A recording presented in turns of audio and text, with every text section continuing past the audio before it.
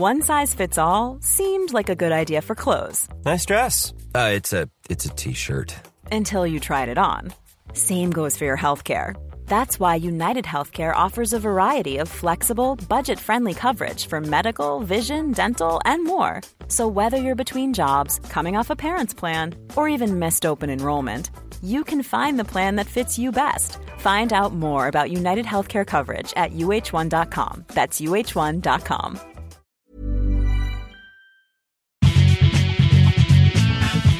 Welcome to another episode of the Beauty Podcast with me, Emma G. This week, Matthew Curtis is joining me.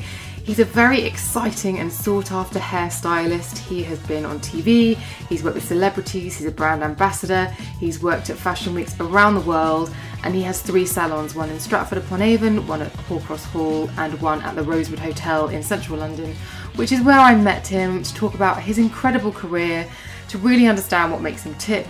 If you listen to this show, you know that that's one of my favourite areas to delve into. And also, dare I say, the interviewer became the interviewee. We really did hash out the things that motivate both of us. And we also talk about what the future holds, how he stays motivated, how he has achieved such a lot, such an impressive amount in such a short amount of time. So without any further ado, I'm going to get straight into it, and obviously all of the links to Matthew and any of the things referenced in the show will be in the show notes. Thanks for listening. Hope you enjoy it.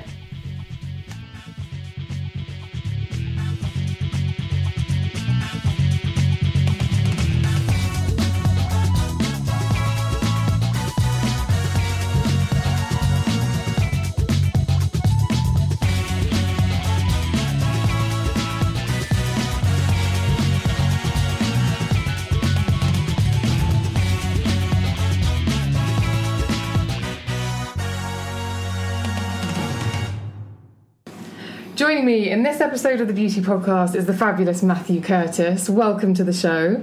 It's good to be here. And let's just describe exactly where we are. We're at the Rosewood Hotel in London, which is where you have a beautiful salon, which I've just been into for the first time. Yes, we've just opened 3 weeks ago, but we're not in that environment at the moment. We're actually in one of the bedrooms, and yeah, we're the 2 strange people. Yeah. One, me with the blue rucksack on at reception, saying, "Do you do rooms by the hour?" Yeah, it's free as well. She's not got an expensive price tag. And your lovely fiancé is downstairs, we have to say. Because all the staff here obviously know who you are, because you're the resident. What's your title here? Resident? Well, I guess we are the hairdressing resident. The salon isn't actually. It's in the hotel, but it's not. I guess it's part of the hotel, but it's not. But we're a concession in the hotel. The salon itself is. It synergizes with the luxurious environment, so we've made it look like the Orient Express, and we help service their clientele and their VIPs and some of their celebrities, and just add value, I'd say, to the stay of a guest and the local community. And it's really, really nice down there. Thank you. It's really lovely. Now, your name I've heard for many years, but we've only actually probably known each other for about 18 months or that's right, something like that. Yeah. In the night at Hallcross Hall, where you also have. Are you still there? Yeah. Let me add this night at Hallcross Hall. We was not in a bedroom there. Oh no, as well. Yeah.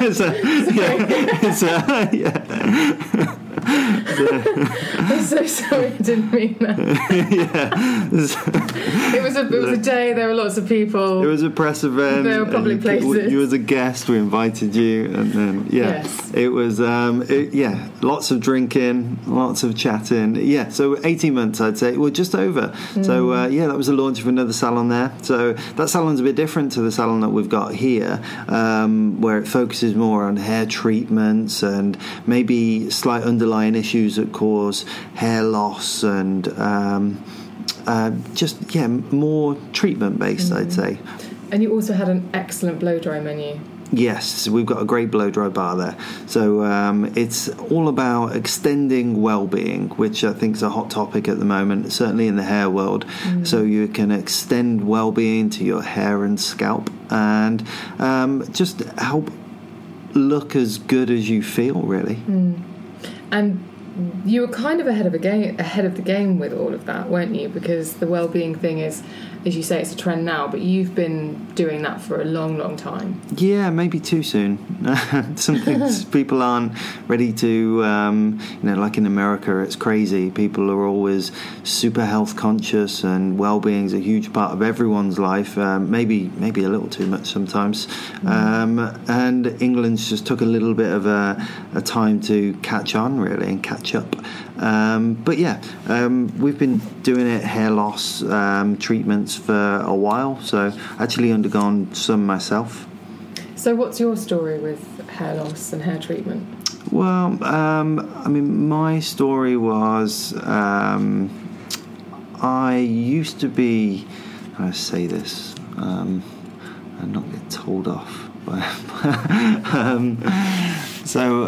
My story, I guess, was like most guys, you maybe feel self-conscious if your hair starts to thin, if it starts to, if you start to develop a bit more of a recession in your hair than you'd like. So I tried everything from laser to pills to, and just everything really, thinking there was no kind of hope. I guess for me it was really important to kind of offer solutions or things that can be done early on for women or for men, and find a solution to a problem. Stop people feeling insecure. There's loads of things that kind of brew from a personal issue, whether it be hair loss or anything else really. So we wanted to kind of make people feel better about themselves. Nice. Very nice. And you lost hair, but I'm looking at you now and you have a full thatch. Yes. So, I've undergone all kinds of treatments, from laser therapy and to stem cell stimulation. I guess, in the end, I had some form of a transplant, which has, aided me in my career. I'd say working with certain brands. There's that saying, never trust a skinny chef or a bald hairdresser. So I guess that resonated and stuck with me. Certainly when I was, my hair was thinning, that I didn't want to be that bald hairdresser, Is that why you put a lot of time and effort into helping clients who were going through thinning? Did it affect your confidence? Massively. I remember working with a particular PR company and brand. One of the things in a contract that you sign a lot of the time with with most brands, I guess, is that if you had some kind of... The brand has an image that it needs to keep. Mm-hmm. So if you don't fit that image in a certain way, whether it be a progressive problem, an instant problem, something, a hereditary problem, then, that you wouldn't be the right face for the brand. So I guess I was worried that I would have lost a contract, or I might not have been able to work with a brand. You don't see many hairdressers on TV, apart from Trevor Sorbet maybe, who's done it well, but who ironically has ended up setting up a charity that provides wigs. But he, I guess, it really did affect my confidence. But I'm so glad that I had it done. So glad. When someone sits in the salon and starts talking to you about how their hair's making them feel, you must be able to empathise. Oh, massively. Be a lovely shoulder for them. Yeah, it's nice to be able to offer hope to people, and I think that's what most people want. And but I guess sometimes you realise that there's problems are actually more deep rooted than whether it be hair loss. It's you have to kind of try and figure out if the person is just maybe maybe if there's a deeper rooted problem, whether it be depression or whatever, you need to, because some people have went away, had hair treatments, came back with hair and still been unhappy with themselves. So it's, is it, I mean, it's nice to be able to offer the solution, but also because of your clients, and you always like to think that extending well-being, whether it be hair or as a hairdresser, you have a responsibility to do it other ways as well, whether it be in some form of counselling or, trying to be aware of that is whether it's the right thing, otherwise people endlessly go and spend money on all kinds of treatments and ultimately still are unhappy. Yeah. So, yeah. Gosh, it's a responsibility, isn't it?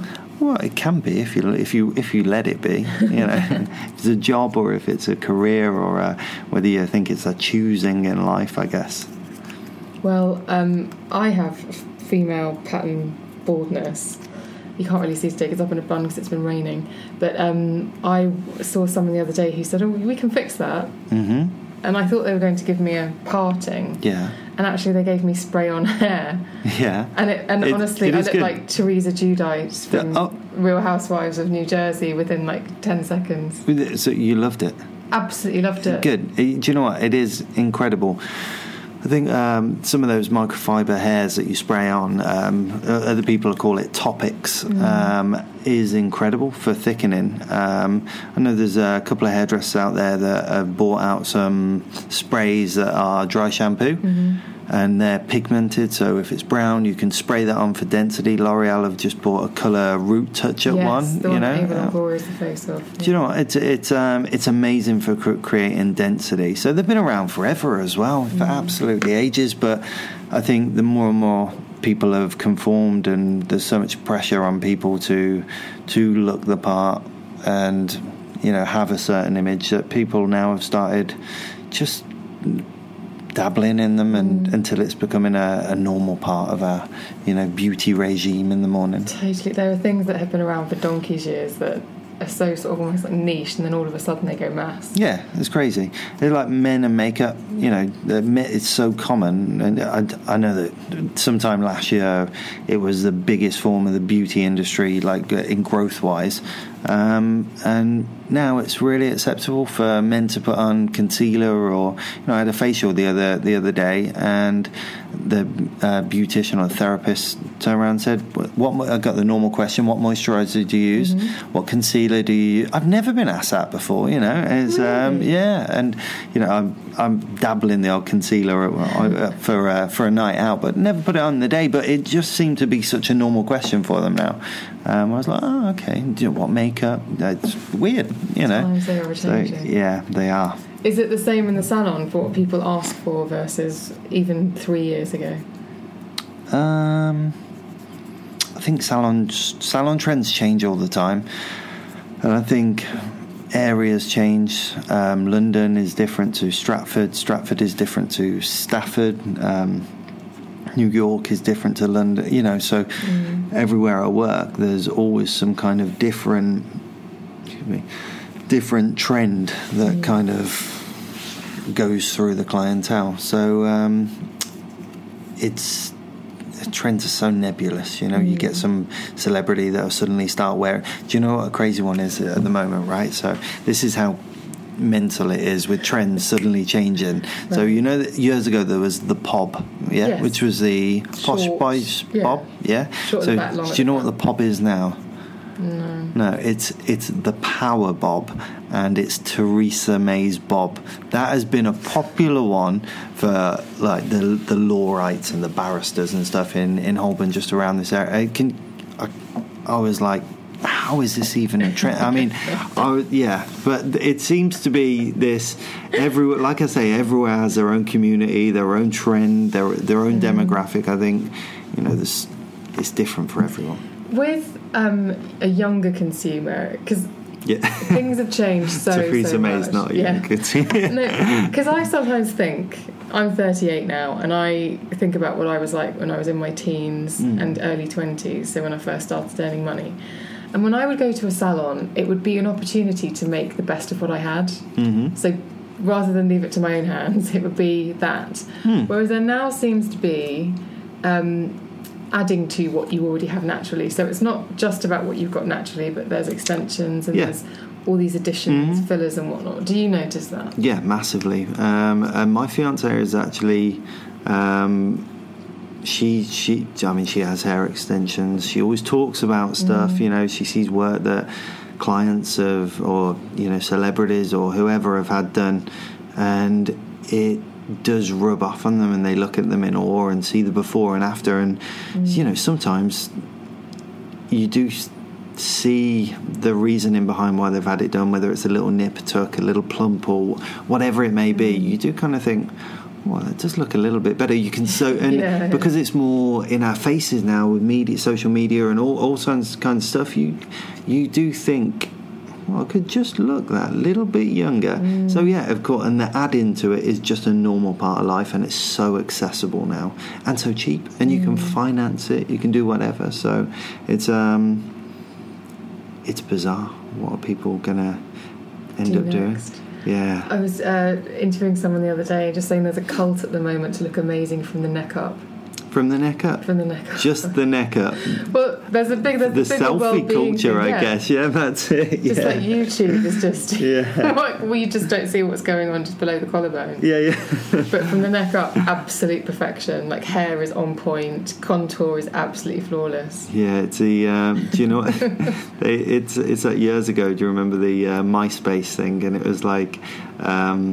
I remember going to a Reading festival or something. People have got T-shirts like "Your mom's in my top friends" or something, and it was like there was always a T-shirt that joked about you look nowhere near as hot as your MySpace picture. And so the world of the selfie and the power of it to create a perception of yourself is just mental. I've noticed that teens now, a lot of their profile pictures are them with a couple of friends in front of a mirror taking a selfie, looking at the screen, and the pictures of three girls looking at a phone doing their face, which is just bonkers to me. That is weird. That's tripping my mind already. There's three people in this. At some point someone will get pulled into a parallel universe. Yeah. So tell me about career-wise, how did this all start for you?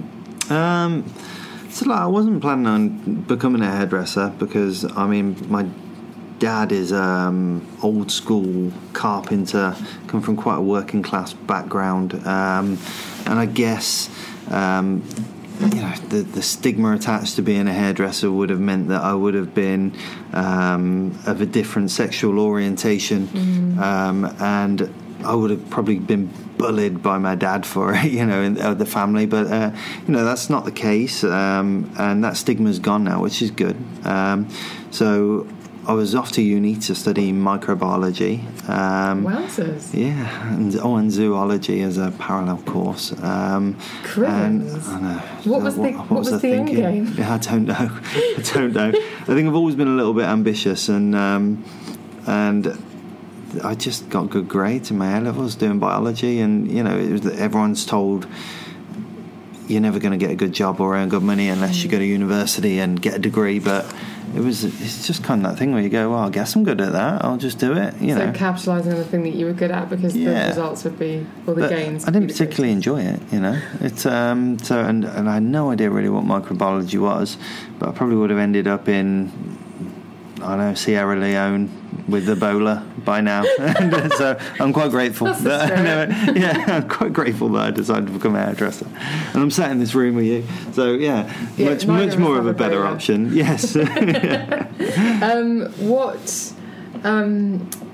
when did the change come? When did I'm not going to do microbiology and zoology turn into? Well, I deferred my entry for a year and did a little bit of travelling around Europe, and I ended up, my last stop was in Copenhagen, and there was a guy that I was staying with who was a family friend who was a hairdresser for the Central Theatre. So I ended up going out with him one night, and one of his team called in sick, so I just went and passed pins at the theatre, and that was it. And I was like, I'd never even thought about being a hairdresser. So when we finally made it out to dinner,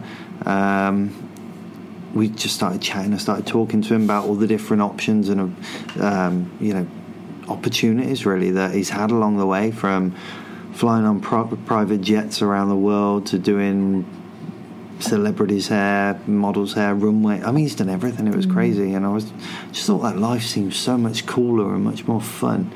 So I came back and then decided I was going to be a hairdresser. So that never went down too well 2 weeks before I was going to uni. So yeah, and then that was the story really. I went to work for Tony and Guy for a while, who have a great education and a great place to start.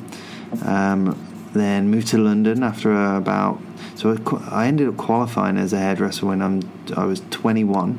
I'm 32 now. So in 11 years, managed to open up my own shop after being 4 years qualified at Tony and Guy. Then, 5 years, 4 years. Then 6 years later, opened up another salon in Hallcross, and then this year just opened Rosewood. And That's then stratospheric. It's been cool. It's been really good. But in between all that, there seems to be a big period where you think, well, what was you doing for those 6 years or 5 years or whatever it was? We never did anything. But I was a global face of Tresemme at the time, UK face, and then on an agency in New York, one in London. We do 30 to 40 shows a year, Fashion Week. So building a team really, and a great team around me that the majority is still here today. So it was about cementing the roots of the brand. That's incredible though, in 11 years to go from making the decision to having your own salon and then adding to that. That's not... Because previously on this podcast I've had Paul Percival and Adam Reed, and they were talking about setting up Percy and Reed and how hair salons are second only to restaurants in terms of high risk. So what's because you said earlier you're ambitious. That must play a huge part in the reason why it's all paid off. Yeah, I guess so. I think having faith in yourself and having good people around you is key. The people around you are the most important kind of ambassadors and allies that you have. So they're the people you can get good sound mind and advice off, and it's nice to have an ally. And if you've spent ages working with someone and building up trust and a relationship, and you've invested in them, if you have good people around you, the chance of failing's far less, I think. But yeah, the ambition is, I often run before I can walk. I think that's played a big part in it as well. I think I said to you earlier that quote that I liked from Richard Branson, and it was, if someone offers you a good opportunity, say yes and figure it out along the way. And thankfully that hasn't bit me in the arse yet. And, it's been alright. It's been good. Where did you hear that? Did you read his book, or was that? Do you know what? I saw it on Instagram, and all these yeah, that's it. The inspirational quotes is I love stuff like that. What's the other one? It's this one I used the other day. It was, you can't swim an ocean without losing sight of the shore. So there's all kinds of quotes like that I like. Yeah. I love a motivational quote. Yeah, me too. I have to stop myself from just reposting loads because I just think my feed would look a bit... The king of motivational speeches is actually hanging around your neck. Yes, Arnie. Arnold, the man. Yeah. What can I say? Yeah, what is it? The naysayers. What is it? You can do the quote, can't you? You must have seen his, what's his name? It's like... ignore all those naysayers. Can you do it in his voice? I don't know. You've that not one. seen that? This is incredible. We'll have to YouTube that at another point. Oh, we can't do that now, I don't think. But it's incredible. Yeah. But I am in terms of motivational speakers, I recently watched a documentary with Tony Robbins. I Am Not Your Guru. If you haven't seen it, definitely worth a watch. I Am Not Your Guru. I Am Not Your Guru. Have you heard of Tony Robbins? No. He's a giant. He's like 6'7" or something, and he's got this incredible voice, and he does these motivational talks, and he does a particular one in Florida, and it costs an absolute fortune, but it's basically, if you want to turn your life around, go and we will make that happen. Really? And so you watched it. Was it life changing? It wasn't life changing because it was piece of entertainment, so I started to sort of pick it apart quite quickly. Yeah. But a lot of what he says is just about it's about people get tied up in their own stuff and then don't perhaps reach the goals that they would like to, or they don't fulfill their potential. I can see that. Yeah. We call that too busy in the muck and bullets. Too busy in the muck and bullets. Where's that from? Do you know what? I don't actually know it. No. It's basically like you get too wrapped up in all the day-to-day kind of stuff, small insignificant problems that can be blown up into the muck and bullets, the mud and dirt, and you need to get out of that to be able to focus on the long stuff. So the best times that I kind of have a vision to do something, or you can really take charge of your business or yourself, is when you're away from it. So you have a holiday for me, or is that time out is probably more proactive than 6 months in the business. So that small step away gives you much more of a rounder view of things. Well, they say a change is as good as a rest, don't they? Mm-hmm. So is that, do you have any practice other than going on holiday? Do you meditate? Do you take a particular time out in the day? No, absolutely nothing. No, I don't actually know what I do to relax. Do you relax? Is this an issue? Do we have to perhaps diary some relaxation? Maybe. I love watching a movie. That kind of is my relaxation. Sat having a meal and a drink with a girlfriend, or fiance now. Yeah, I've got to get used to that.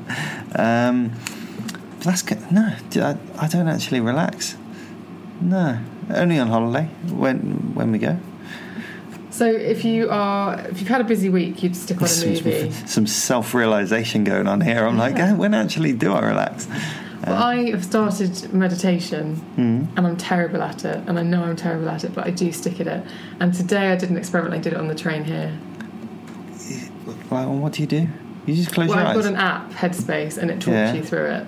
So you focus on your breath. And then I'm at the stage with my Headspace app where they're saying, why are you doing this? Why are you meditating? I'd be asking myself that. I'd be fighting my conscience on that. Oh no, I was daydreaming about all sorts of nonsense. Yeah. Like what will Nicole Scherzinger wear on the X Factor on Saturday night and all that. It's like you have to push it out of your mind. But it's really hard. It's really hard. But it's not about in the moment necessarily, particularly when you start meditation. It's about... So I did that because I had a lot on my plate this morning and I was feeling a bit overwhelmed. So my purpose was, okay, just take a breath and don't be so stressed, because there's nothing to be stressed about. This is just a busy day and tomorrow's different. So it's not about in that moment you finish your meditation and go, oh, I'm fixed, I'm better, I'm not stressed anymore. It's the fact that it just sort of takes you down a notch and you notice it later on throughout the day.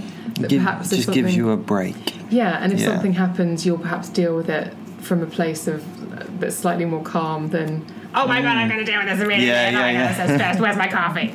That kind of thing. So, but it's really hard. Yeah. But yeah. I think I would struggle. I always see. Do you know what? I always see people kind of doing yoga, Pilates. I don't hang around in gyms or anything, but just so you see people. Well, you see on movies, and like I hear stories of there's this place called the gym where people do it, and and they always have great tales of relaxation and how good it is, but it's so hard to find time. So hard. From the second I get up, 6 o'clock, I'm awake. I'm like, right, what now? It's like straight on the laptop, doing some work, having a coffee, and then I was actually going to do this TV show, right? And this was in the end, the fear got to me that I thought, I don't really want to know. And it was, they'd follow you in a week's worth of work, and you'd have all health monitors and all kinds of stuff all over you. And they'd follow you from the morning, like the second you get up, to the end of the week. And it's followed by a doctor that would then show you how a cup of coffee at a certain time of day will change your heart rate or your level of your blood pressure, and it'd go so in depth. And I almost worried that, imagine if you found out that thing that you do in the middle of the day, whether it be have a cup of coffee or, I don't endorse smoking, but had a cigarette or did something, is going to, you have to stop it. And I know that some things aren't good, like smoking, you shouldn't smoke, but you had to stop having that cup of coffee in the morning that just gave you that slight bit of sanity and calm. That was your thing, not Pilates. And I don't know, it's just the fear got to me. But there's also that, what if that's Landora's? I would have loved to have knew. Am I being really unhappy? If you're looking for plump lips that last, you need to know about Juvederm lip fillers. With Juvederm Volbella XC and Juvederm Ultra XC, your lip look, whether it's subtle or bold, can last up to 1 full year with optimal treatment and no additional maintenance. Find a licensed specialist and see if it's right for you at Juvederm.com today. That's JUVEDERM.com. Add fullness to lips in adults over 21 with Juvederm Volbella XC or Juvederm Ultra XC. Do not use if you have severe allergies or a history of severe allergic reactions, or if you're allergic to lidocaine or the proteins used in Juvederm. Tell your doctor if you have a history of scarring or taking medicines that decrease the body's immune response or that can prolong bleeding. Common side effects include injection site redness, swelling, pain, tenderness, firmness, lumps, bumps, bruising, discoloration, or itching. As with all fillers, there's a rare risk of unintentional injection into a blood vessel, which can cause vision abnormalities, blindness, stroke, temporary scabs, or scarring. For full, important safety information, visit Juvederm.com. Planning for your next trip? Elevate your travel style with Quince. Quince has all the jet-setting essentials you'll want for your next getaway, like European linen, premium luggage options, buttery soft Italian leather bags, and so much more. And is all priced at 50 to 80% less than similar brands. Plus, Quince only works with factories that use safe and ethical manufacturing practices. Pack your bags with high-quality essentials you'll be wearing for vacations to come with Quince. Go to quince.com/pack for free shipping and 365-day returns. Healthy, am I not? The podcast that I recorded recently with Henrietta Norton from Wild Nutrition, she's so calm and lovely, and she delivers this information in the most peaceful, gentle tone. But what she's saying is, don't drink coffee on an empty stomach, because it will do stuff to your body that will make you more stressed, and stress in the long term is not good for your body. I drink coffee on an empty stomach all the time, like this morning. Every morning. Yeah, of course, yeah. Every morning. I do fasted cardio, and then I go straight to the gym and might have like a vitamin. I might take a supplement or something. Straight to the gym, then from the gym to the coffee shop. Flat white, sometimes a latte with an extra shot. I love a flat white. Oh my gosh. And then that's it. And then I have to ask myself, is that maybe why I get a bit wobbly at 3 o'clock in the afternoon? Oh, yeah, that feeling of not eat. Yeah, okay, yeah. But I think we all know when we're making choices that probably aren't right. But if they taste good, if they taste like a flat white, then yeah, willpower sucks. It's not on my side. Yeah. But you have a strength of character to have achieved what you've achieved. Yeah. So there's a willpower in your business. You wouldn't sack that off and watch daytime TV. Oh, no, not at all. It drives me mad. I hate Jeremy Cole. Yeah. Sorry. I'm sure he's a lovely fella. I just don't like his show. Yeah. No, that is true. But where does that work ethic come from, do you think? I think my dad. So growing up, I mean, being from the working class family, my dad used to own his own business. He was a builder. So the work ethic came from, most kids would get a 6-week holiday at school, and every half term they'd have a break and go out and ride bikes and, I don't know, break windows with stones, or from maybe the area that I was from. They go and do like kid stuff. So, but I'd be dragged to a building site doing labouring or something like that. If I'm working 7 days a week, so are you. And I think that's where the work ethic came from. I'm not too sure where the slight sort of entrepreneurial side of it came from. Do Do you consider yourself an entrepreneur? Entrepreneur is such an overused term, isn't it? Everyone wants to be an entrepreneur. It's like a dreamer's generation, that everyone investing in things or spending money like ludicrously because their parents got rich on the property boom in the 80s and 90s, and it's everyone wants to be an artist, painter, photographer, entrepreneur, all those kind of things at the moment. So I'd say I would like to say that maybe I have, could I say maybe visionary, that likes to action the things that are visioned. But I think I'm developing more of an entrepreneurship kind of quality. Did you just find that you had a knack for business?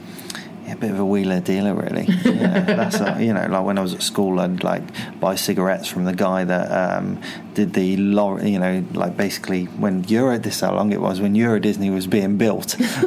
So he'd take parts over to Euro Disney on the lorry, and they'd come back, lorry driver, and it's like, right, I've got 4,000 B&H gold, and I've got 40 bottles of whiskey, and then I'd buy them and sell them at school, and stuff like that. Throw parties, charge people to get in, and all those kind of things, really. So I always kind of like the slight kind of Del Boyish approach to life of instant money. It was always good.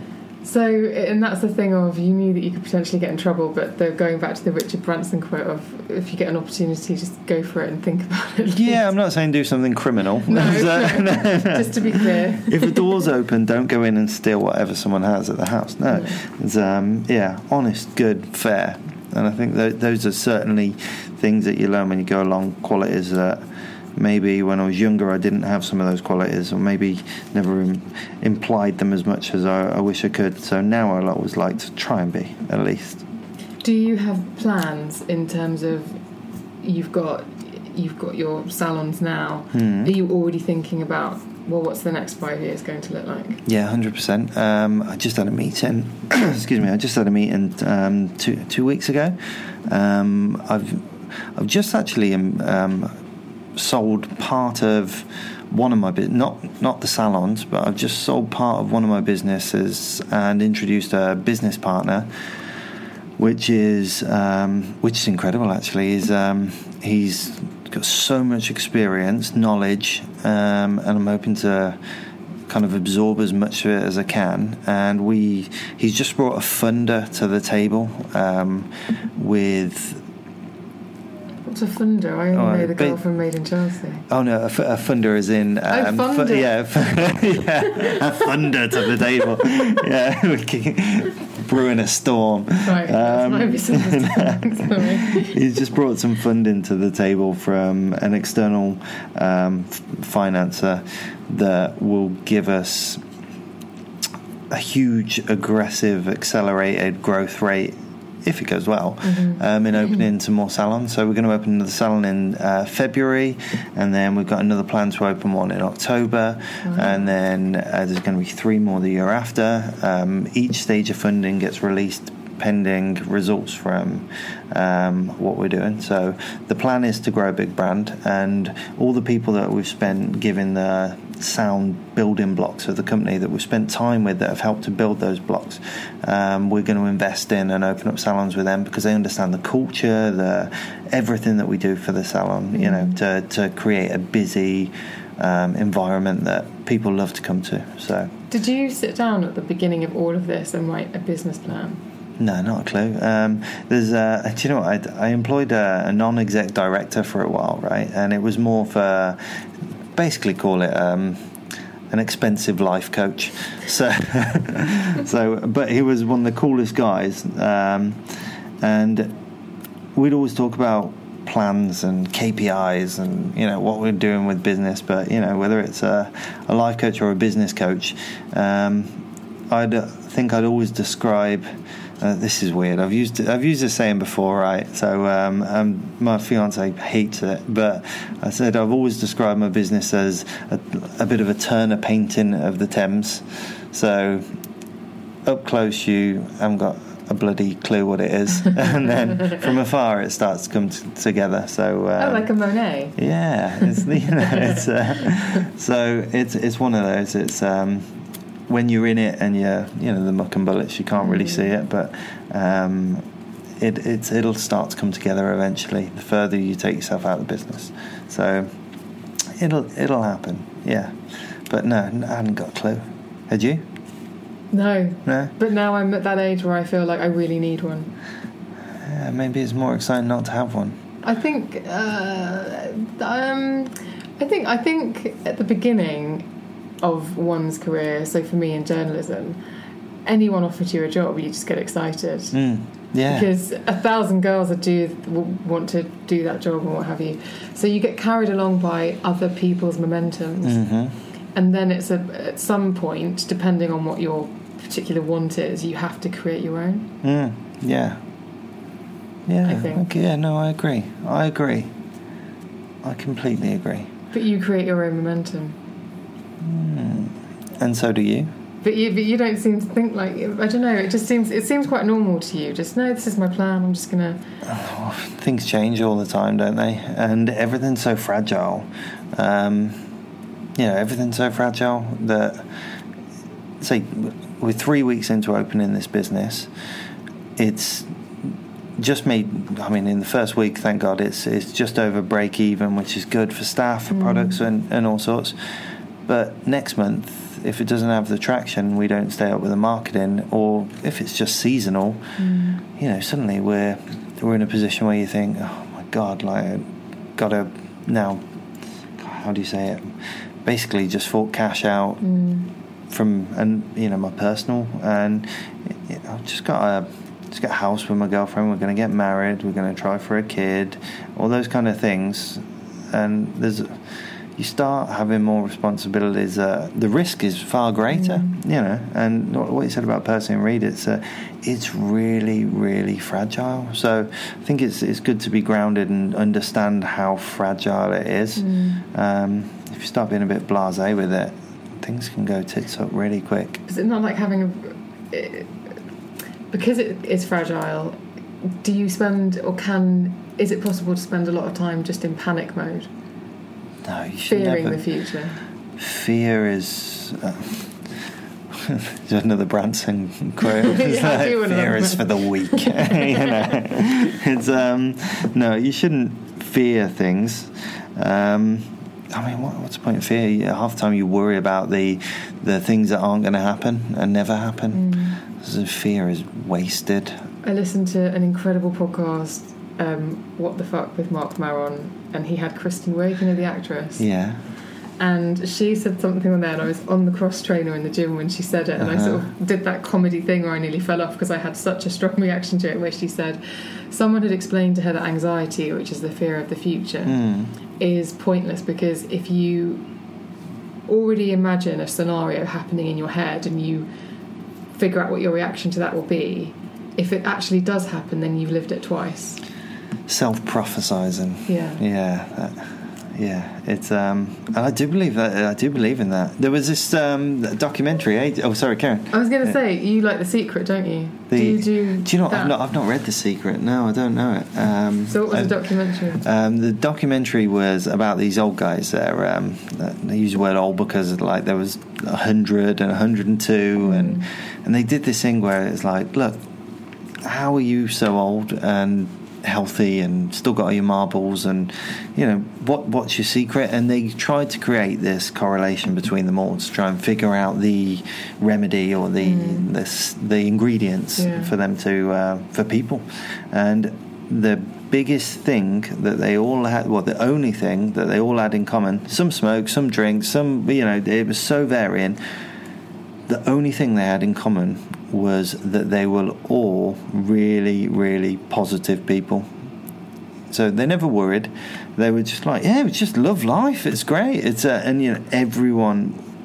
They were just positive. Everyone that spoke about them said they've always been really positive. They never were, and I think if you self-prophesize so much that you internalize and just worry all the time, it's unhealthy, man, really unhealthy. That's what Henrietta said in her podcast about stress, of just it builds up, like the effects of stress on the body are not positive effects. Completely.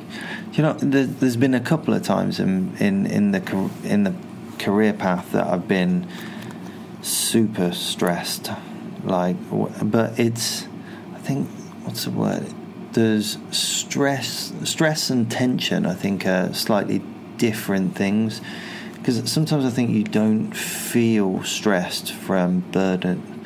Yeah, you don't feel stressed, but have a burden of tension, and it's a weird one. You can put things to the back of your mind. I think you need to be conscious of them and understand what your stress is.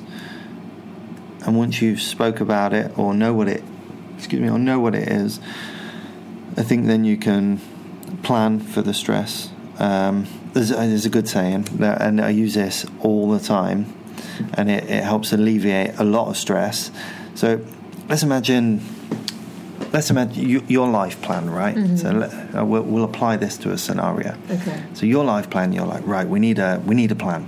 I feel like I'm getting to an age where I need to know where I'm going, and I need some end goal. And so today you came here and you've met me and you've got me talking into a microphone, and we're doing this podcast. And the end goal of that, what's that? What, the end goal of this particular... the podcast in general. Well, it's to build an audience of people, to get conversations out of my guests that are inspiring and informative.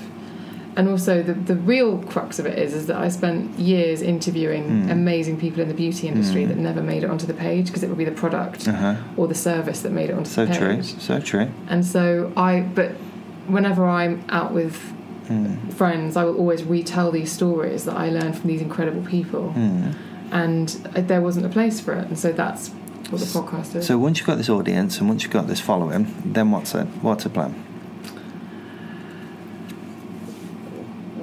Good question. There's so many avenues that can come off there, though, aren't there? There are. So many.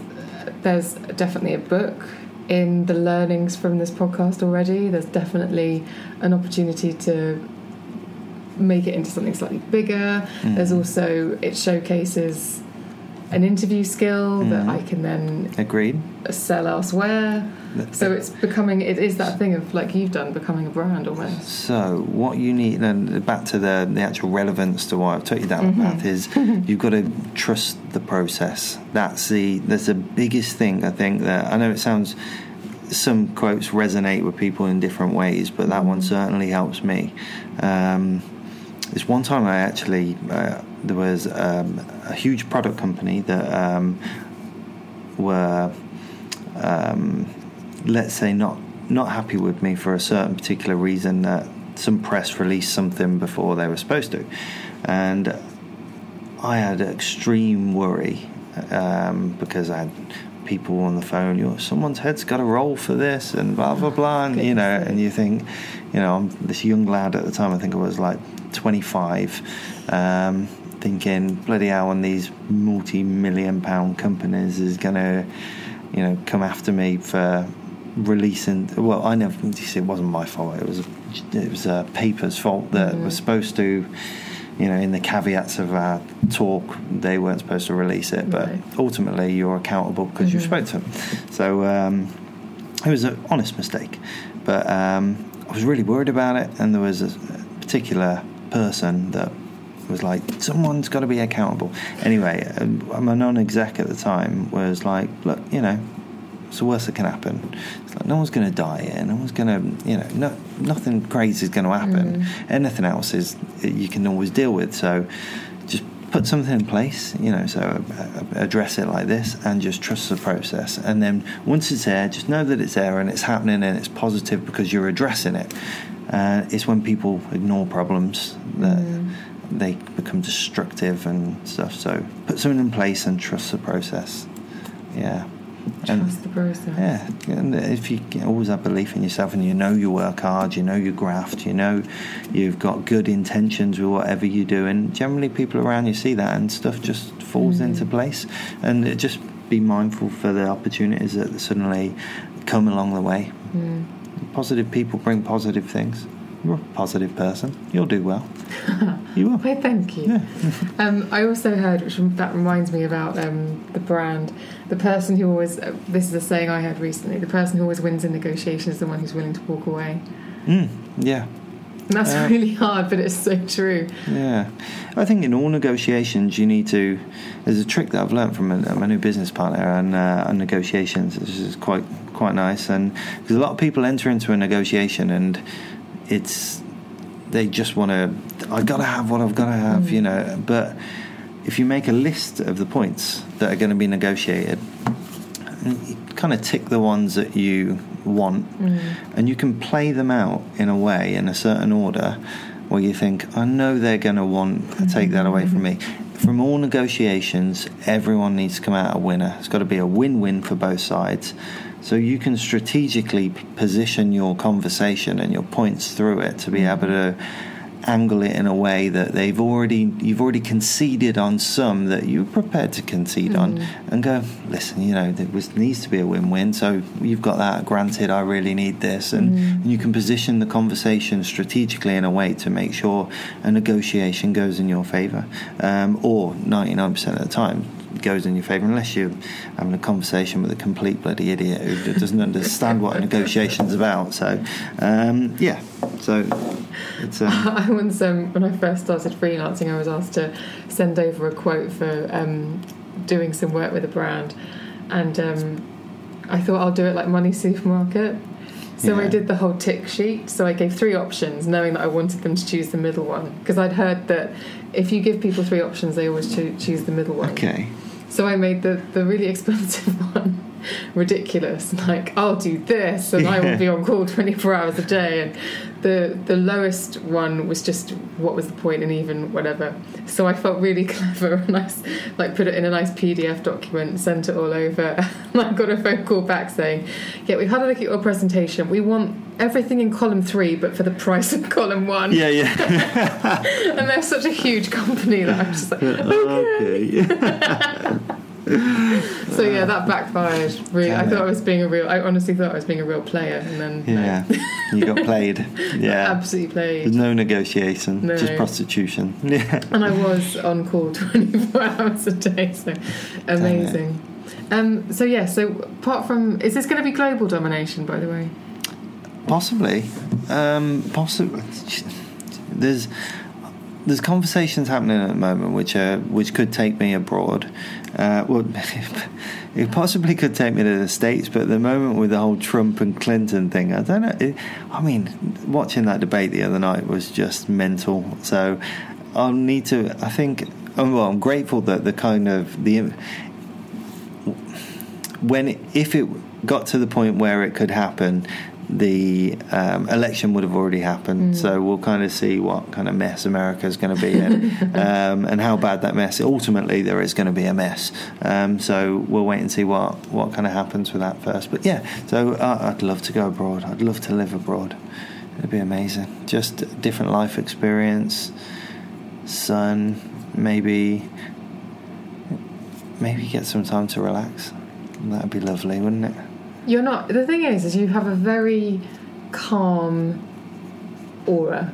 You're very calm. Like, you don't seem frantic. Like, so, that's where I assume that you did relax. No, never. I think it's just a permanent state of tiredness, maybe. I don't know. Because you've driven down from where this morning? You've already been in traffic for a few hours. Yeah, since I think we'd left at 6:45 this morning, something like that. I don't know. I'm always calm. I don't see any point of being, highly strung or. It doesn't interest me. I reckon if you'd done that thing with the devices measuring everything, I reckon you probably would have been surprised. In a good way. In a good way. In a good way. You probably would have not enjoyed the feedback on your morning coffee, as none of us would. Yeah. But overall, yeah. I think the biggest worry, I think, rather than health, would be that, all these things I was saying earlier, I've just proposed to my girlfriend, and we're going to try for a baby, and the biggest worry, I'd say, would be creating a business that becomes, well, maybe that it becomes so big, hopefully, but is creating a business that needs so much attention that your work-life balance suddenly tips over and you end up doing far too much work and not being able to enjoy your family. But I think if you spend, if it's all or nothing on both sides, I think that's you need something else in you. I think you always need something else, some personal kind of drive or something to kind of fulfill your life a bit more. Yeah. So at the moment, do you have a work-life balance? Well, thankfully, my fiance works with me, so work and life are both one and the same thing, and I think that's why we've, since we've been together, we've covered such ground so fast, because it's, the conversation is what we've done that day, meetings, what we're doing, and yeah, it is good. It is good. I ban it of a night in bed. Do you? Yeah. Let's not talk about work in bed.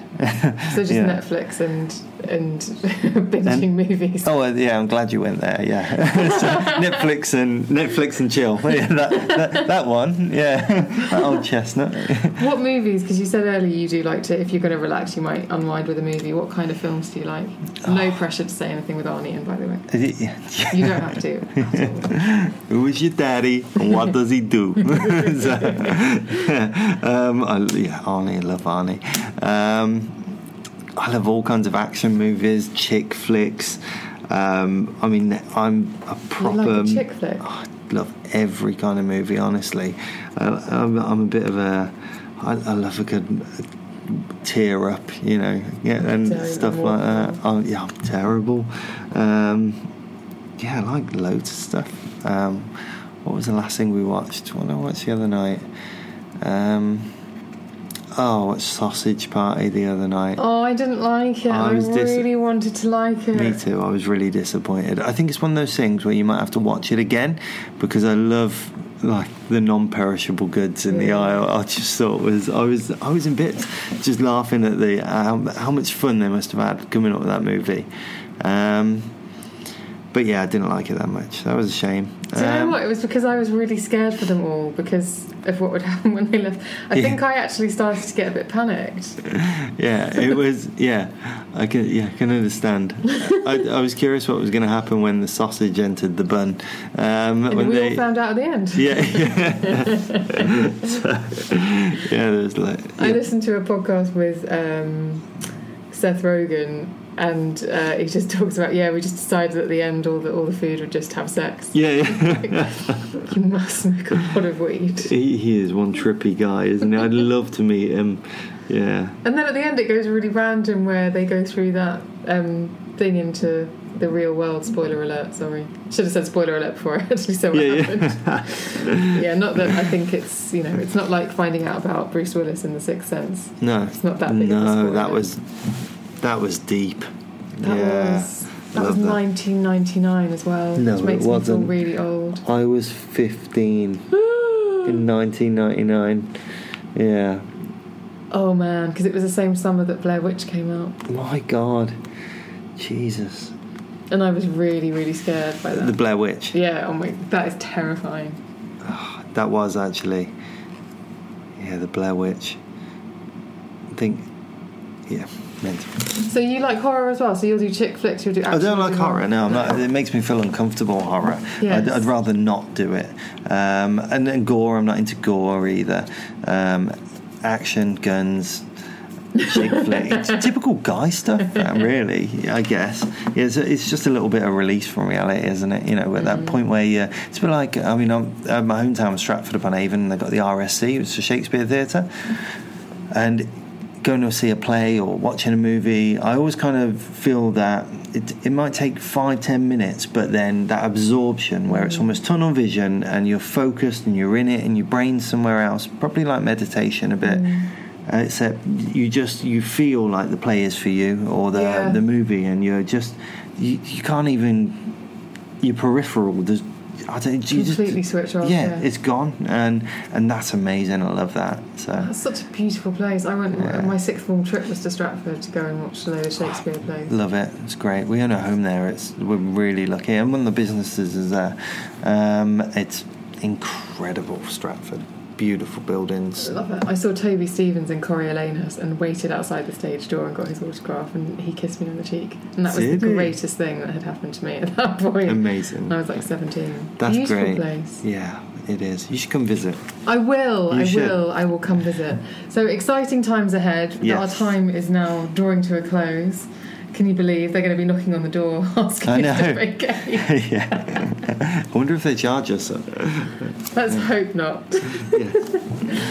We haven't touched anything. Everything looks as pristine as it did when we came in here. I'm excited to watch your global domination, my friend. Thank you.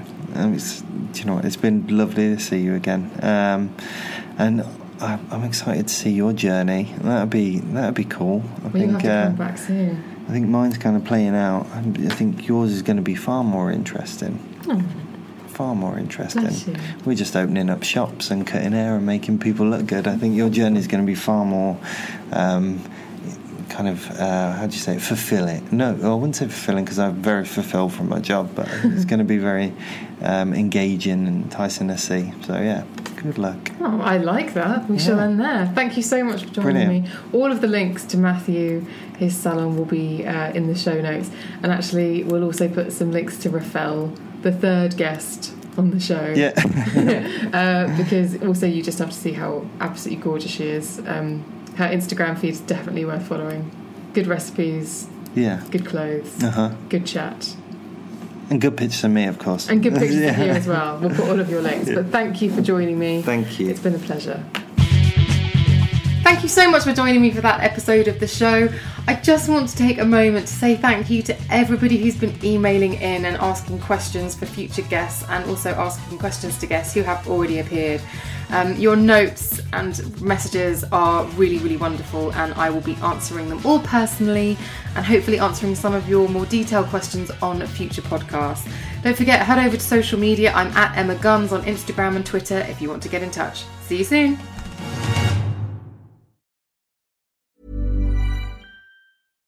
When you drive a vehicle so reliable it's backed by a 10-year, 100,000-mile limited warranty, you stop thinking about what you can't do and start doing what you never thought possible. Visit your local Kia dealer today to see what you're capable of in a vehicle that inspires confidence around every corner.